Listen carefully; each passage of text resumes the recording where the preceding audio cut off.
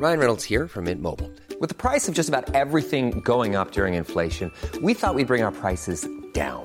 So to help us, we brought in a reverse auctioneer, which is apparently a thing. Mint Mobile Unlimited Premium Wireless. How to get 30, 30, bit to get 30, bit to get 20, 20, 20, bit to get 20, 20, bit to get 15, 15, 15, 15, just $15 a month? Sold! Give it a try at mintmobile.com/switch. $45 up front for 3 months plus taxes and fees. Promo rate for new customers for limited time. Unlimited more than 40 gigabytes per month. Slows full terms at mintmobile.com. Hello and welcome to the Rachman Review. I'm Gideon Rachman, Chief Foreign Affairs Commentator of the Financial Times. We're now more than a month into the war in Ukraine, and the Western world's coming to the disturbing realisation that this conflict could be with us for months, maybe even years. If that's the case, the implications for world politics and economics will be very profound. All sorts of new possibilities need to be considered about the place of Russia in the world, the future of Europe, the Western alliance, and of globalisation. To think through some of these implications, I'm joined this week by one of Europe's most interesting thinkers on geopolitics, Alexander Stubb, a former Prime Minister of Finland who's currently a professor at the European University Institute in Florence. So, how will the war in Ukraine remake the world? For many of Russia's immediate neighbours, the war in Ukraine stirs fears about the future and bad memories of the past. Finland shares a land border of over 1,000 kilometres with Russia. Its modern history has been shaped by the Winter War of 1939-40, when the Soviet Union invaded Finland. The statement of Jalmar Prokope, Finland's minister in America at the time of the invasion, will sound very familiar to Ukrainians. Russia has attacked Finland. This is not a war, but the most ruthless aggression upon a peace-loving, hard-working and deeply religious people. Finland never threatened Russia. Finland accepted with deep gratitude the offer of conciliation put forward by the government of the United States. The Finnish nation is firm and united in the defense of her liberty and of her democratic institutions. Moscow's justification for invading Finland in 1939 and its demands also have a familiar ring to them. The Kremlin cited the Soviet Union's security needs and it demanded the secession of territory. But, as with Ukraine today, the invading army performed unexpectedly badly, and the Finns fought with great bravery. Here's a Pathé newsreel of the time. On the southern battlefield of the Karelian Isthmus, the Finns are entrenched in their Mannerheim line, and all the might of Russian tanks and artillery can't break through, but it's hardest of all to keep warm. In the far north at Petsamo on the Arctic Ocean, the ghost army in the mist. They're driving Russia back. They've got the enemy on the run. Today, in the light of the war in Ukraine, Finland's once again having to think hard about how to protect itself from Russia. Alexander Stubb is somebody who thinks a lot about the future of Europe and international relations. He's often mentioned as a possible future president of the European Commission. But before we got onto the global implications of the Ukraine war, I wanted to ask him about the specifically Finnish perspective. Even in London or Paris, the war feels uncomfortably close. So what's the mood in Finland with a war like Russia just across the border? You know, a lot of people are driven at the moment by rational fear. You know, we had our experience in World War II with the Winter War and War of Continuation. We had a very difficult time compromising our democracy during the Cold War with 1,340 kilometers of border with Russia or the Soviet Union at the time. And we hoped that we would see the end of history and the integration of Russia into the Western world and into the international community. But it didn't happen. And we didn't see that in Georgia 2008, Crimea 2014, and now there's a full-scale war. So Finns are driven by rational fear, and therefore, if you want a manifestation of that, you know, our NATO opinion polls basically turned overnight. Used to be 50 against, 20 in favor. Now it's 62% in favor of NATO membership and 16 against. So, you know, this is a reaction, and this is a reaction of fear. Are you personally in favour of NATO membership? Oh, yeah. I've been that, Gideon, since 1995. I think we should have joined the same time when we joined the European Union. But I have been in a minority. I fully admit that. Now I think the train has left the station. I think eventually we will become members of NATO. And as I've said, as far as the application for NATO membership is concerned, it's not a question of days or weeks, but it is a question of months. And fortunately, of course, our military is completely NATO compatible, more NATO compatible than most NATO member states themselves. Of course, Russia has suggested that in itself, simply applying for NATO membership might be casus belli. Presumably, I mean, you have to take that reasonably seriously, but it's not going to stop you. Sure thing. We do take it very seriously.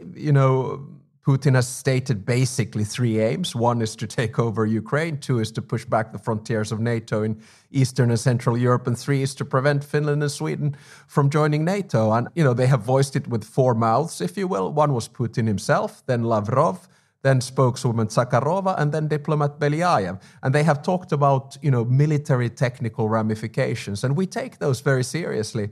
But fortunately, we do have a very strong and actually large standing army.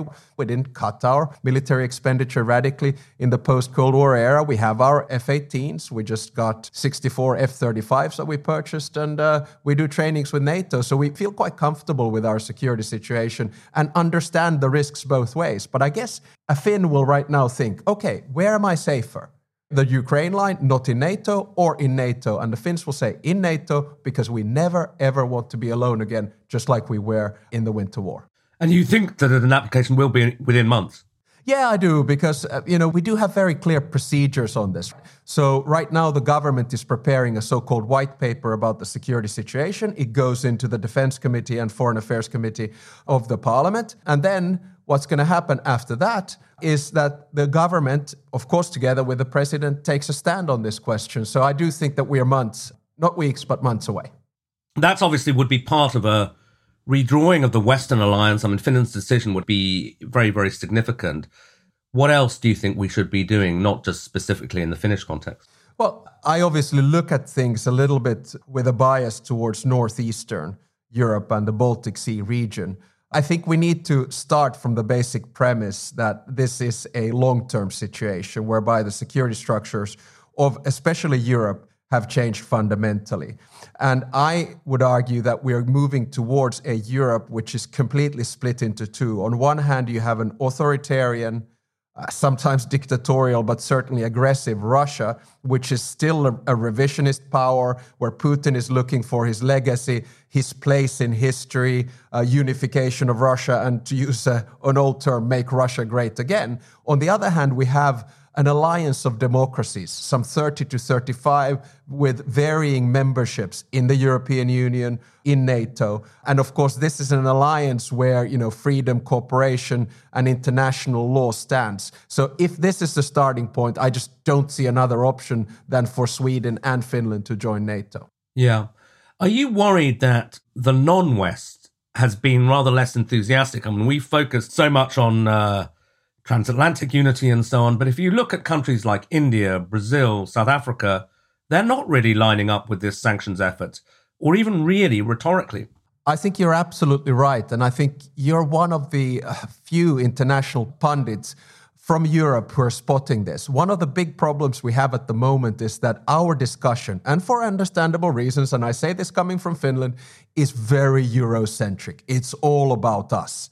And the rest of the world is looking at this and saying, yes, we understand your grievances, we see what you're doing, but please understand that we are not an intimate part of this conflict. And here we come to the bigger problem of the New World Order. And I think the West, whatever that means, needs to understand that the world order set up post-World War II was skewed towards the West and, of course, to a new system in a Cold War. Yalta and the rest of it, the division of powers. You look at all the international institutions that were created in the aftermath of World War II, they all have a nexus of power which reflects the victors of that war. And now we live in a different world. The role of China, the role of the African continent, the role of India, the role of South America. And we need to understand this in the West. This is not only about Russia and the West, it is about the international order.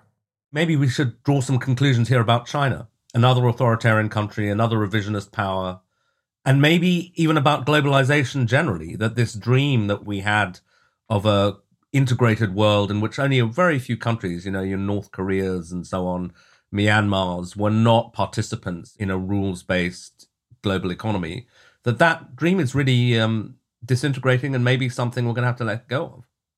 I don't think that we are moving towards an era of deglobalization, but probably more an era of regionalization of power.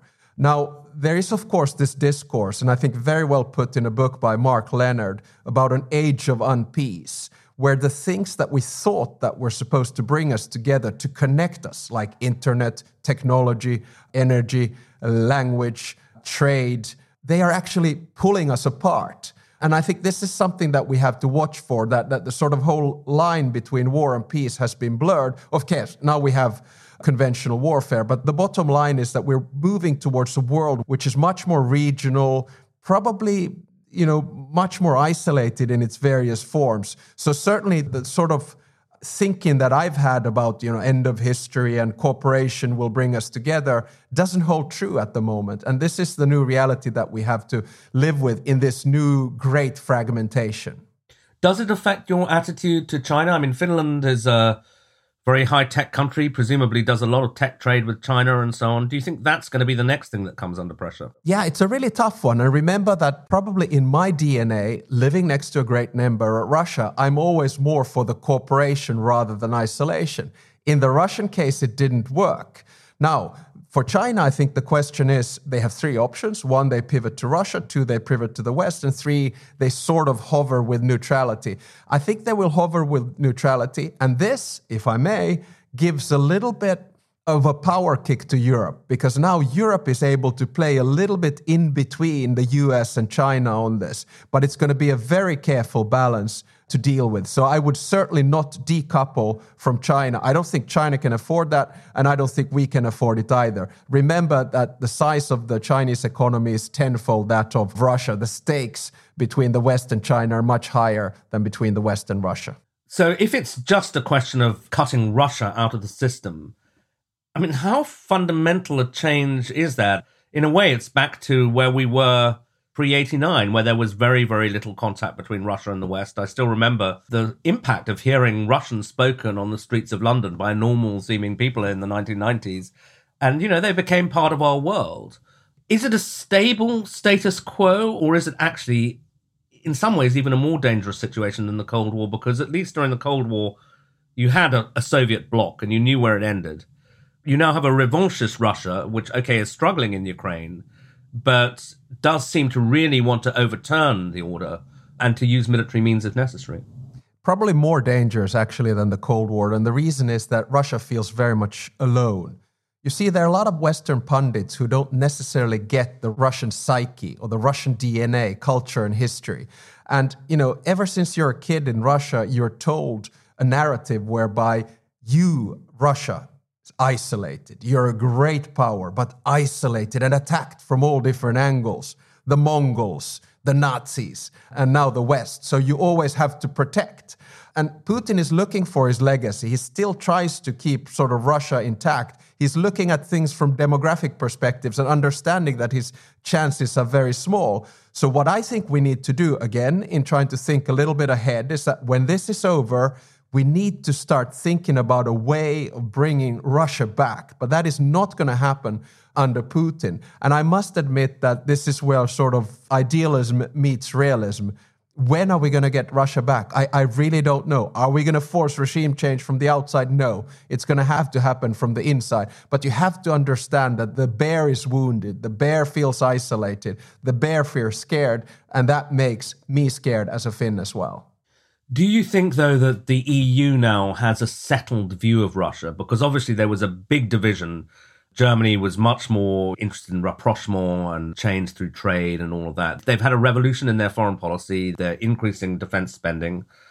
But I sort of wonder whether 6 to 9 months down the road, this war's still going on, our economies are suffering, whether the Putin understanders will make a comeback.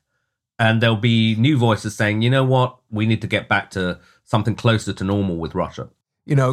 Could well be. There's nothing that unites people more than a war, either, for or against. And I really mean it when I say that I've never seen the European Union as united as it is right now. And I've been doing this stuff as an academic civil servant and politician since 1989. But, Time will change this. And I think what the European leaders will be facing in the next few weeks and months is, of course, rampant inflation, food prices, energy prices, petrol prices. And then you start looking inward. And yes, the general population might have a lot of solidarity with Ukraine at the moment, but at some stage we all start looking at our own situation. What does this mean for me? So there are going to be two issues that need to be dealt with. One is that political leaders in Europe they simply have to communicate the cost of both war and peace and make people understand that we are paying a high price of this, and that price is actually the quality and welfare of our life at the moment. The second one is to make sure that when this war is over, we still stay united in the way in which we deal with things. But here we come into the game of interest that different member states have, the different connections that they've had previously with Russia. So it's never going to be as unified as it is at the moment. One of the cliches, though, in Brussels is that Europe moves forward in times of crisis. So if we're to avoid this kind of whiplash in mood that you describe, presumably some of this needs to be baked into institutional change. So what kind of thing, as somebody who spent a lot of time thinking about EU institutions, should happen, and do you think plausibly might happen, to make sure that the European Union stays together over this? Sure. I guess the nerdy or Brussels bubble thing to do here is, of course, to give two quotes from Jean Monnet, right? I mean, he was the one who talked about that the EU only advances through crisis. And he also was the one who said that nothing is possible without humans, nothing is lasting without institutions. And, I agree with him on this. Now, the problem is that the EU usually advances in three phases. This is not Monnet, this is me. One is crisis, two is chaos, and three is suboptimal solution. Okay, now we actually skipped the chaos part in this particular crisis. But of course, at the end of the day, the solution is going to be suboptimal. But it's always a step forward. And when there's a step forward, it always sticks. So in the financial and euro crisis, European Stability Mechanism, Banking Union, etc. And then, of course, in the next stage, we have Corona and COVID. What does that mean? It means basically that we take huge steps in the mutualization of debt and big rescue packages. And now we also take big steps in common foreign security and defense policy. One of the things that's really happened is that the transatlantic relationship is back and America's central role in European security has been reasserted. But lurking in the background is the thought that he's a Democrat, the Democrats are doing badly, Trump might win the next election, or a Trump-like figure. Is that something we can even factor into our thinking at the moment? Or do we just have to take the situation we're in and hope for the best? I think we have to factor it in. And the way in which I would frame it is to say that we, the Europeans, have been naive on two accounts. One is to rely on Russian energy, and the other one is to rely permanently on American security. And I think the Trump episode, whether it's going to be a footnote of history or not, we don't know. And we simply have to factor it in. And I think the interesting thing here is that if you look at two elections coming up, right? One is the French presidential election. Emmanuel Macron is going to ride back into the Élysée because of the war, right? Very clearly.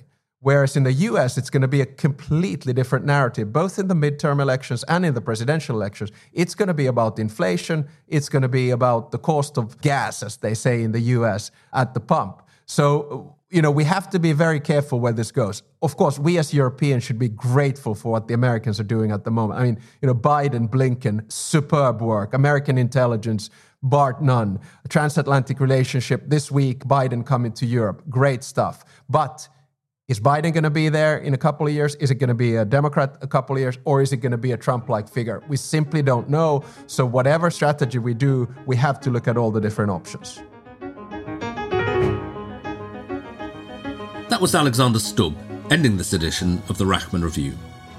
Thanks for joining me, and please join us again next week.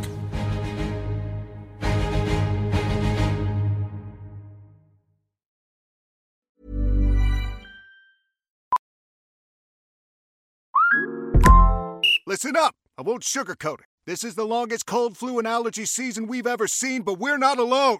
We've got Instacart. Sure, you may be a coughing snot faucet who just wants mommy, but you're not giving up. Not when cold medicine, fragrant herbal teas, and honey shaped like bears can be delivered through Instacart in as fast as 30 minutes. Now let's go win the sick playoffs! Daddy, I just want my soup. Oh, sorry, Sport. App says it'll be here in a few minutes. Instacart for the win. Don't you love an extra $100 in your pocket? Have a TurboTax expert file your taxes for you by March 31st to get $100 back instantly. Because no matter what moves you made last year, TurboTax makes them count. That means getting $100 back and 100% accurate taxes, only from Intuit TurboTax. Must file by 3/31. Credit only applicable to federal filing fees with TurboTax full service. Offer can be modified or terminated at any time.